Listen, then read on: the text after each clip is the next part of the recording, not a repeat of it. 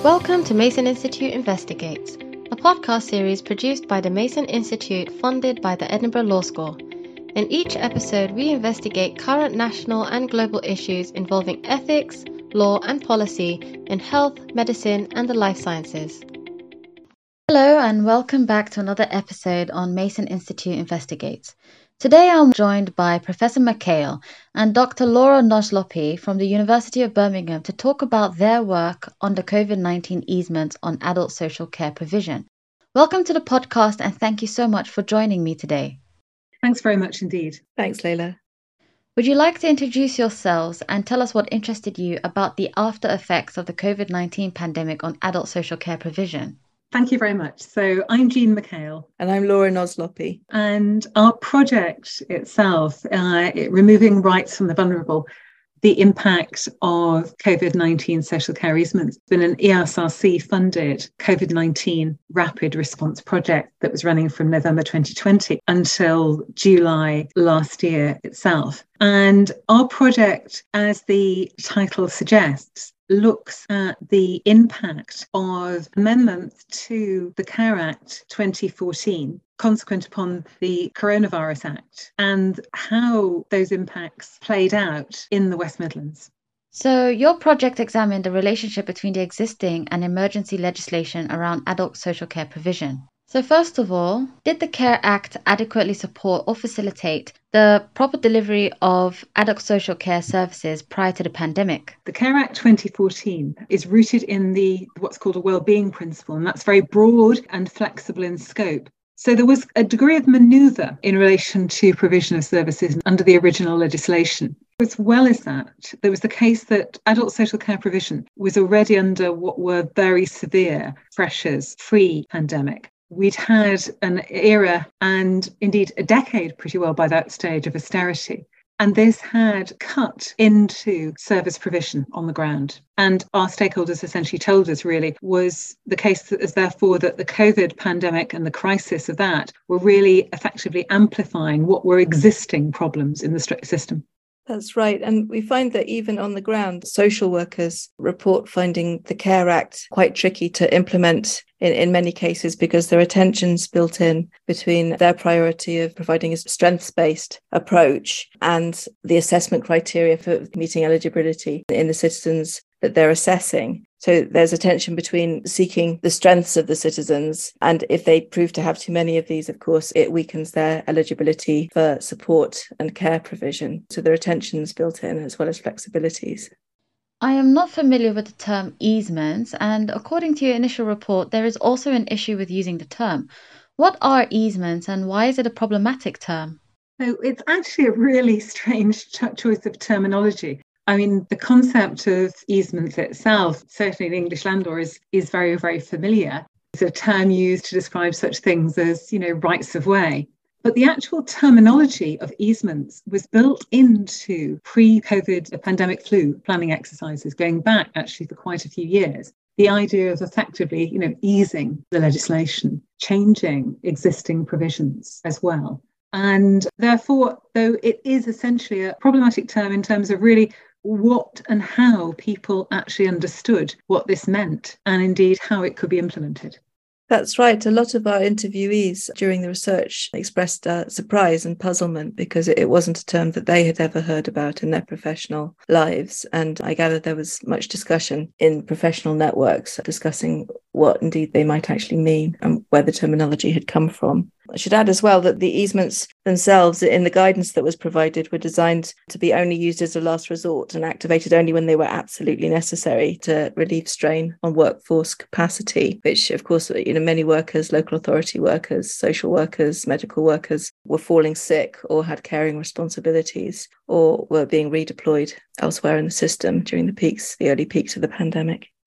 What was the subsequent impact of the Coronavirus Act and how did it affect the Care Act on adult social care? So what happened was that when the Coronavirus Act itself was enacted, it included provisions to essentially address the impact of the pandemic on adult social care. And those were put in sections 15 and Schedule 12 of the Act itself. And this was modifying the actual 2014 Care Act. And this was also working alongside guidance that was produced for local authorities. And also there's an ethical framework that was developed by the Department of Health and Social Care and also the Chief Social Worker Office. Now, there were various duties that could be paused or withdrawn under the easements, and that local authorities did not have to comply with existing duties regarding assessing adults' needs for care and support, or assessing carers' needs for care and support, or duties to provide written records of assessments, etc. Also, as well, they didn't have to comply with duties to determine whether people's needs met eligibility criteria, for example, under Section 13 of the Care Act. They could still go ahead and undertake these assessments or determinations if they thought it was appropriate to do so, but they didn't have to. And the same sort of approach was taken in relation to assessment of resources and of charging. So they weren't required to comply with duties regarding assessment of financial resources under Section 17 of the Care Act. So if they provided services during this, coronavirus emergency period under the sort of relevant Care Act provisions, and previously they would have been entitled to charge for them, but they decided not to undertake that assessment, then how it was going to work is that they could subsequently undertake an assessment and make a retrospective charge. So they didn't have to assess charging costs at the start. They could actually then come back to that later. Also, there are duties in relation to meeting needs in relation to care and support in the Act. And these apply to individuals and carers under Sections 18 and Section 20 of the Care Act. Now, those duties were modified. So it didn't mean that they were removed, but it said that the threshold in relation to those were to be met when the authority considered it was necessary. And that was to meet those needs for the purpose of avoiding the breach of the Adults' Convention rights. So here we were talking about the rights under the European Convention of the Human Rights as incorporated into domestic law under the Human Rights Act itself. So those human rights provisions still remained in place. But the question really is whether these were an effective ceiling in terms of protection. And as Brian Sloan has noted, that there are in fact, of course, considerable practical difficulties in these types of situations of bringing human rights challenges, as cases such as McDonald's in the UK have highlighted. Now, essentially, really, these were designed as very much last resort measures and ultimately as well temporary. And they were also addressed in the guidance themselves in various stages. Yes, the issue of stages is really crucial here because in terms of practical implementation and the decision-making surrounding that, social services directors had to look at a sort of threshold or tipping point at which this last resort measure would be activated, as it were. The guidance suggested that there were 4 stages or levels of business. And the first stage 1 was business as usual, in which the full pre-amendment Care Act duties would be met as usual. And if we think back to the start of the pandemic in 2020, nothing was really running as usual. So this was not often seen that things were running as usual. Stage 2 was applying limited flexibilities, which were provided for within the Pre-Amendment Care Act. So those are the built-in flexibilities that we spoke about earlier, which allow discretionary powers to councils and to social work departments to fulfil their duties, but in a variety of flexible ways that they consider appropriate to particular cases. So that's still, to an extent, operating as usual. Stage 3, which was the first level of notifiable Care Act easement, was defined in terms of applying easements as provided for in the Coronavirus Act to the extent of, quote, streamlining some services. And at this tipping point, at stage 3, a local authority would have had to formally notify the Department of Health and Social Care by an email. There was a simple email address that they had to email across this notification. Stage 4, which was the highest possible level of Care Act easement, was applying them to the extent of a whole system prioritisation, which would in effect mean reducing the care and support for one individual so that another's higher care or support needs could be met. This is in effect a form of rationing, I suppose, and this was the area that caused the most alarm to campaigners who objected to this emergency legislation. It's also important to note here that the provisions of the Coronavirus Act 2020 that we're looking at are applicable in relation to England, though some of the broader lessons for social care and the challenges which social care faced during this period, we suggest are maybe of help and relevance to those looking at the position in other parts of the UK. So there is a lot of overlap between different bodies and roles in the healthcare sector. What bodies were responsible for implementing these easements or emergency changes to adult social care provision? Were their roles clearly delineated? In terms of being responsible for implementing Care Act easements or emergency changes to social care provision, that role would fall to local authorities or councils because they have the statutory responsibility towards their citizens who are eligible for care and support as defined under the Care Act. So it was the staff of those departments, like social workers and support workers and occupational therapists, who would have had to implement any emergency changes. In terms of who decided whether or not to activate the Care Act easements, that responsibility would have been split usually between the Director of Adult Social Services and the Principal Social Worker within any given council. The easements legislation itself was handed down, though, from the Department of Health and Social Care and was drafted jointly with the Office of the Chief Social Worker. How did you carry out your research? What is unique about West Midlands? So in terms of the first question, it was a socio-legal study. So we had primarily a qualitative approach. We did a broad review of the primary and secondary literature, such as it was, given that the pandemic was a new experience for everybody. And we focused particularly on the grey literature, so publicly available minutes of council meetings, of government documents, rapidly changing information that was provided on websites with information about coronavirus and changes in the law and how they might affect people. Importantly, we also undertook a series of semi-structured interviews with key stakeholders at both local and national level to understand their experience of receiving these directives from government, how they had understood them and how they'd attempted to implement them while still maintaining services for their citizens in many cases. And we also interviewed other stakeholders from campaign groups and charities and care organisations on the ground at regional level. Moving on to the second part of your question about what's unique about the West Midlands, it is a very demographically diverse region, so it's not really all that easy to generalise about the area. Notably, it has some pockets of deprivation, including some of the poorest communities in the country. And with this kind of level of poverty and deprivation come health inequalities. And they had some of the poorest outlooks with regard to health and socio-economic outcomes relating to COVID itself. But there are also some very wealthy pockets. From the perspective of our research, the uniqueness of the West Midlands was this kind of anomalous cluster of neighbouring local authorities who had each declared the use of Care Act easements. And we were curious to explore why this cluster had happened and whether it was some kind of joint action and decision, whether it was a proportionate response to particular local conditions, or whether it was just somehow coincidental that 5 of the 8 councils nationwide that had formally activated Care Act easements happened to be neighbouring councils in the West Midlands.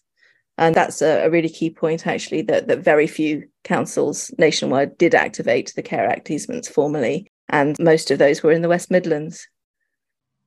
Was the implementation of easements consistent across West Midlands?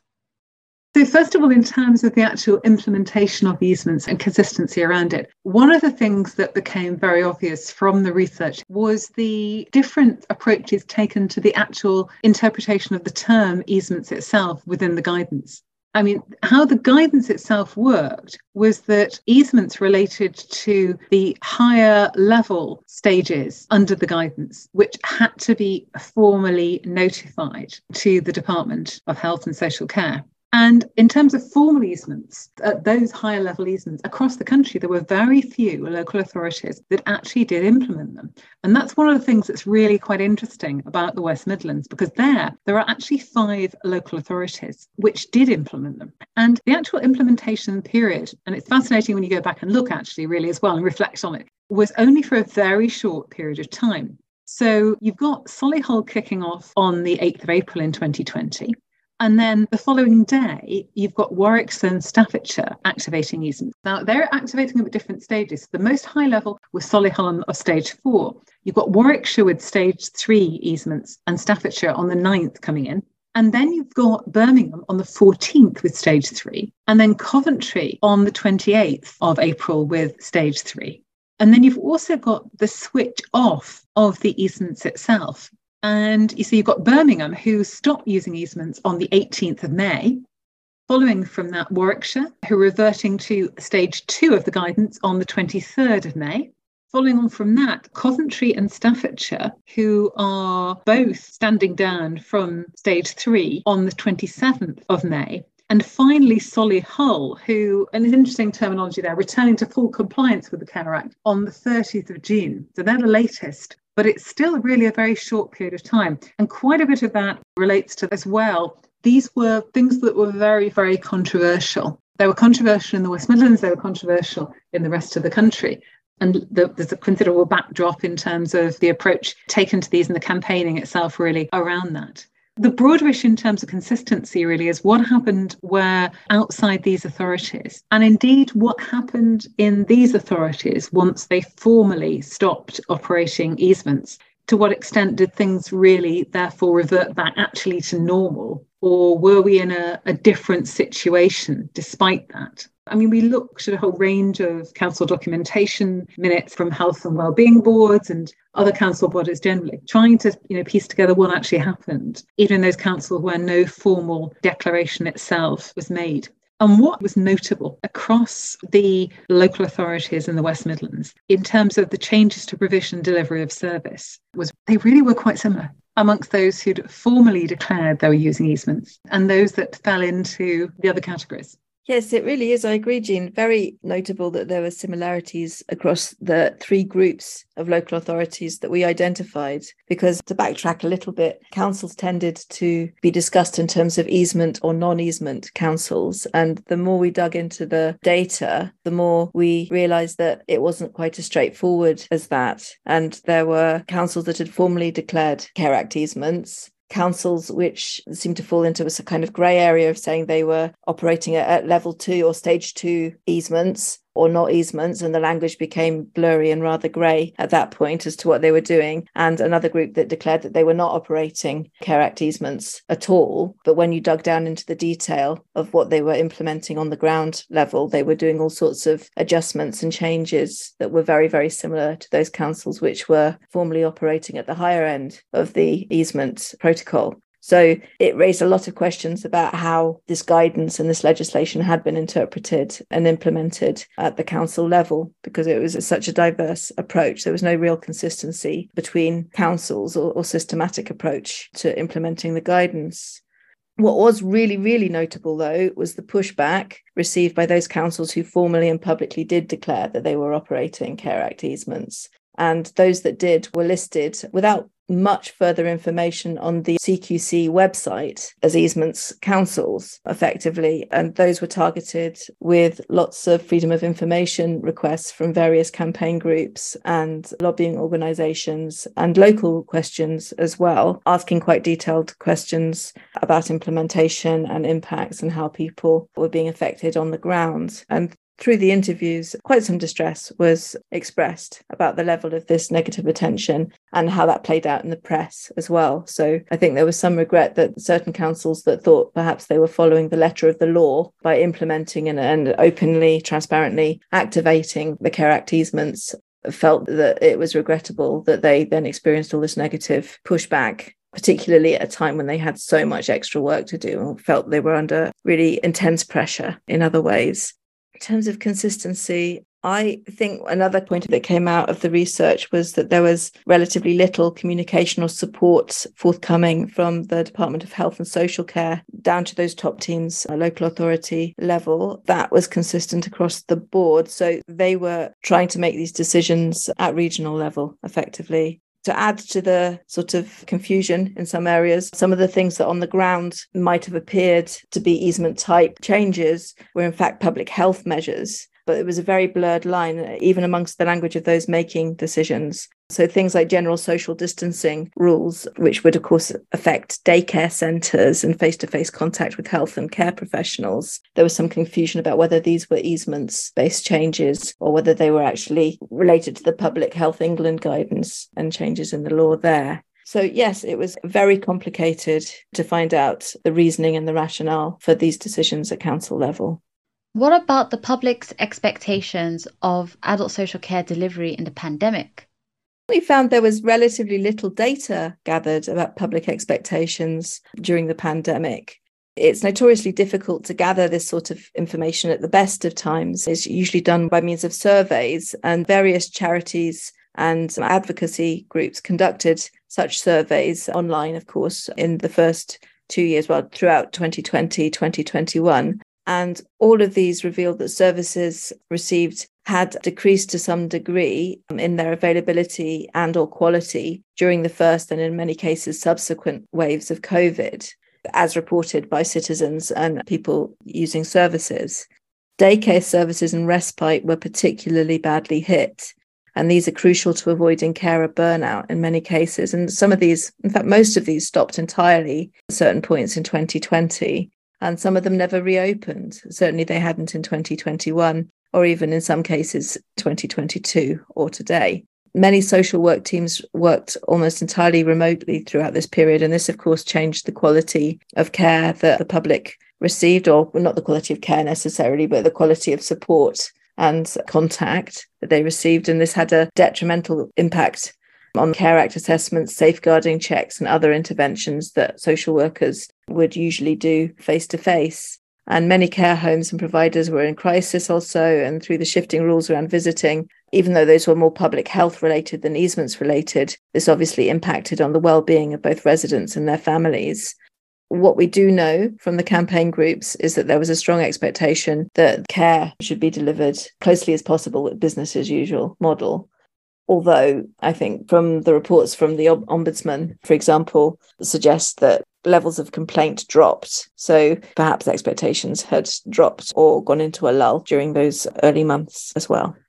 One of the outcomes of the implementation of Care Act easements and the broader changes during the pandemic for adult social care was the moving online and the transference to remote access technology in the sector. And this extended to social workers, social work teams in particular, who almost from one day to the next moved their whole office set up to home offices and started using Teams for the first time. And this has proven to have many benefits, but also many pitfalls. Concerns have been raised about the move from face-to-face interactions relating to loss of access, which has an impact on safeguarding capacity, on a lack of contact, which is really important in good social work, to building relationships and trust and to counter social isolation, and indeed about the accuracy and effectiveness of the assessments undertaken, because social workers often report needing to have that real 360 and multisensory experience of meeting citizens, particularly in their own homes, to understand what is really going on in their lives. And this is starting to return somewhat partially to normal, but there have been significant changes to working practices, which it looks like they'll continue long after people have forgotten all about those early months of the pandemic. I think there's a sense in which a lot of different groups and social care staff as well are thinking about the new normal, because effectively the health advice has been rolled back to business as usual, more or less. And there are scars left behind, really, from the impact of those early months and years of the pandemic. They remain concerned that there's a risk that services and provisions that were paused, reduced or stopped during peak pandemic times may not return to normal, and that the provision and rights may be rolled back in future, because they wonder whether this Coronavirus Act will have set a precedent really for these adjustments and reductions to become the new normal. And these are real concerns that need to be addressed by local authorities to the Department of Health and Social Care going forward. Interestingly, many service users declined home visits from carers and other health professionals during the first year of the pandemic. This was due to fears around infection and social contact.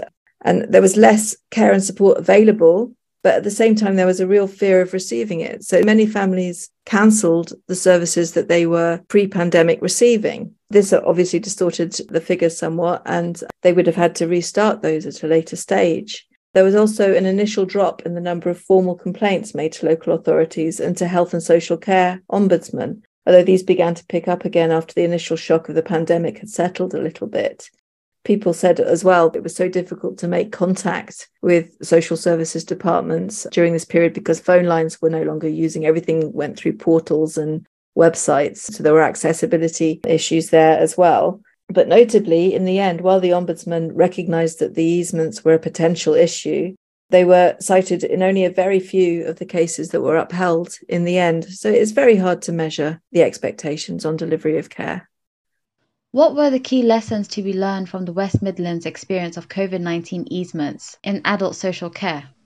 So I think there's a range of things really on it. And I mean, one of them is on the positive side in a way. I mean, some things that came out again from our respondents was what can actually happen when there is positive working relationships and when councils, communities and third sector organisations come together. And there certainly was, again, findings from the stakeholders that communities, as we said, effectively at the broadest sense, we're pulling together in the crisis really, building trust in creative responses. It's been this question of the ability to actually cut through red tape and the extent to which enhanced discretion was given to people on the ground in terms of being able to divert resources and whatever. And also that building trust is related, in effect, creative responses as well. The broader question, of course, is how those sort of relationships could be maintained and built on as well. And as we said really right at the start, adult social care is an area that is under severe pressure. And the COVID pandemic has amplified those existing pressures. And there are essentially serious concerns here that unless this whole funding model is reframed, then the legacy of COVID itself potentially could be a problematic one.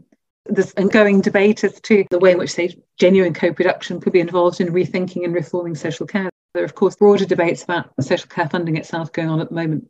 Something as well that really came out, I think, was the question of understanding of what was actually happening, both in terms of the legislation and in terms of the related guidance around that. And this also goes to the question of the nature and extent, really, of understanding of the principles, both of the Care Act and of the Human Rights Act at professional level.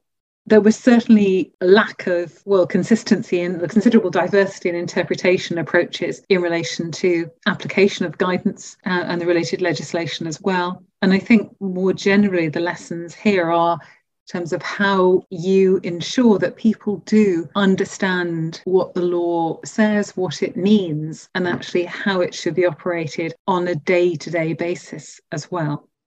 In your initial report, you mentioned that insufficient weight was placed on gathering and recording detailed data. Why did this happen and how did it affect your research findings? We were initially quite surprised and rather dismayed by the paucity of data gathered regarding people in receipt of social care and support provision.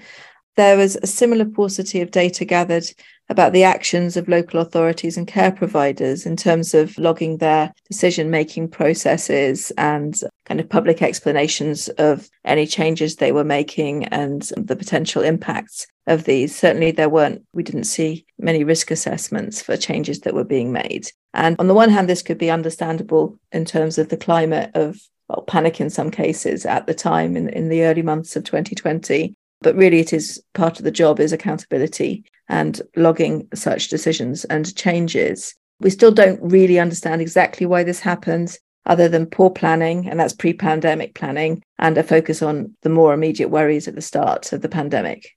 The Department for Health and Social Care initially gave the duty of data gathering to the CQC, as the Care Quality Commission. And in the end, the names of those few councils who had formally declared that the use of Care Act easements were listed on the CQC website. And this was the only information really provided on the CQC website about Care Act easements beyond a few lines. So it offered no start or end dates for that activation and no explanation of what stage or type of easement or change had been implemented. And this, of course, raised public concern and also wasn't very popular with those councils who had followed the official procedure and then found themselves named in that way on the website. There's an umbrella social care organisation called TLAP, which is Think Local Act Personal. They were also given some data gathering duties slightly later than the CQC. But despite connections with a large number of key organisations and charities and local authorities, their reports on the impacts of COVID and the easements on service users and citizens also note the paucity of data. So it was very difficult to get hard information about the impacts as they had played out. ADAS, which is the Association of Directors of Adult Social Services, similarly noted the paucity of data collection.